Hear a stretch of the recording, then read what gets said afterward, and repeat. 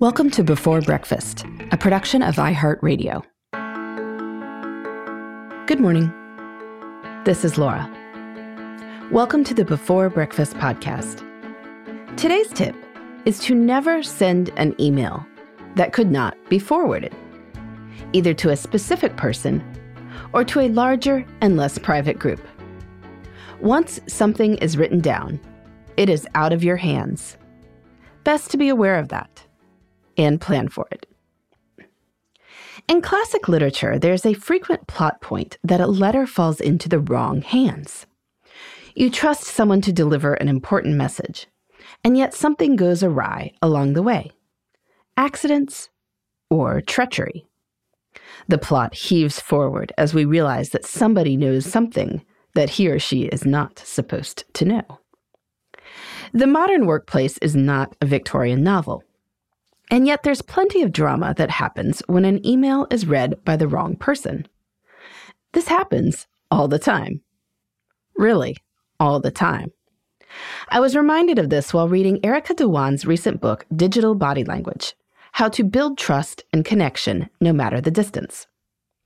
Erica has lots of great email tips, like using acronyms such as NNTR, that's no need to respond. Never say things like thoughts. Instead, ask, should we do A, B, or C? All wise. But I particularly liked her checklist before sending an email. One of the checklist items is, how comfortable would I be if this message is screenshotted, forwarded, or otherwise shared? What can I do to change it? Or should I save this for a phone call or face-to-face meeting? It is really important to ask this. We have probably all wound up seeing something we shouldn't. It is usually not a malicious error.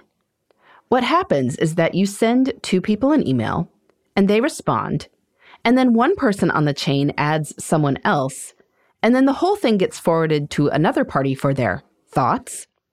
And if you said something not so careful about that last party earlier in the chain, well, they might read the whole thread, all the way down to the bottom.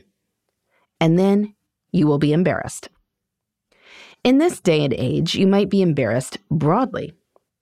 We would all hope that people would respect digital privacy, and some companies lawyer up to make sure stuff is deleted. But people often read emails on their phones. Their phones have cameras. The phones also connect to apps like Twitter or Instagram, where hundreds, if not thousands, of people can see what is posted and forward it themselves. You make a joke your colleague finds funny. He screenshots it and sends it to a friend, who decides to post it on Facebook. And well, if the joke was maybe not entirely appropriate and your name is still on it, you have a problem. So save the off-color jokes for your stand-up routine. Anytime you commit something to writing, assume that the audience might be broader than you think. An email may even resurface from years ago. You've seen it happen on social media to other people. It could happen to you. Now, that doesn't mean that you have to be incredibly guarded or awkward. You just have to think. In general, talking about people critically behind their backs isn't a great idea anyway.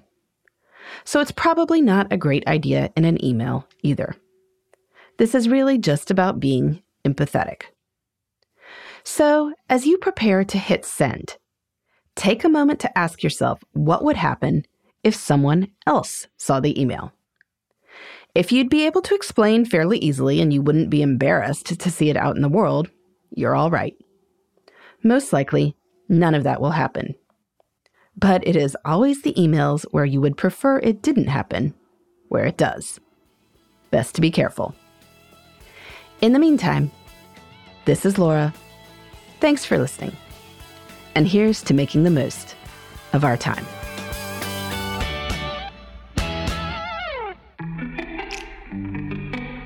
Hey everybody, I'd love to hear from you. You can send me your tips, your questions, or anything else. Just connect with me on Twitter, Facebook, and Instagram at Before Breakfast Pod. That's BE, the number 4, then Breakfast, POD. You can also shoot me an email at beforebreakfastpodcast@iheartmedia.com. That Before Breakfast is spelled out with all the letters.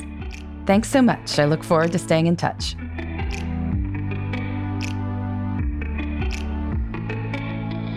Before Breakfast is a production of iHeartRadio. For more podcasts from iHeartRadio, visit the iHeartRadio app, Apple Podcasts, or wherever you listen to your favorite shows.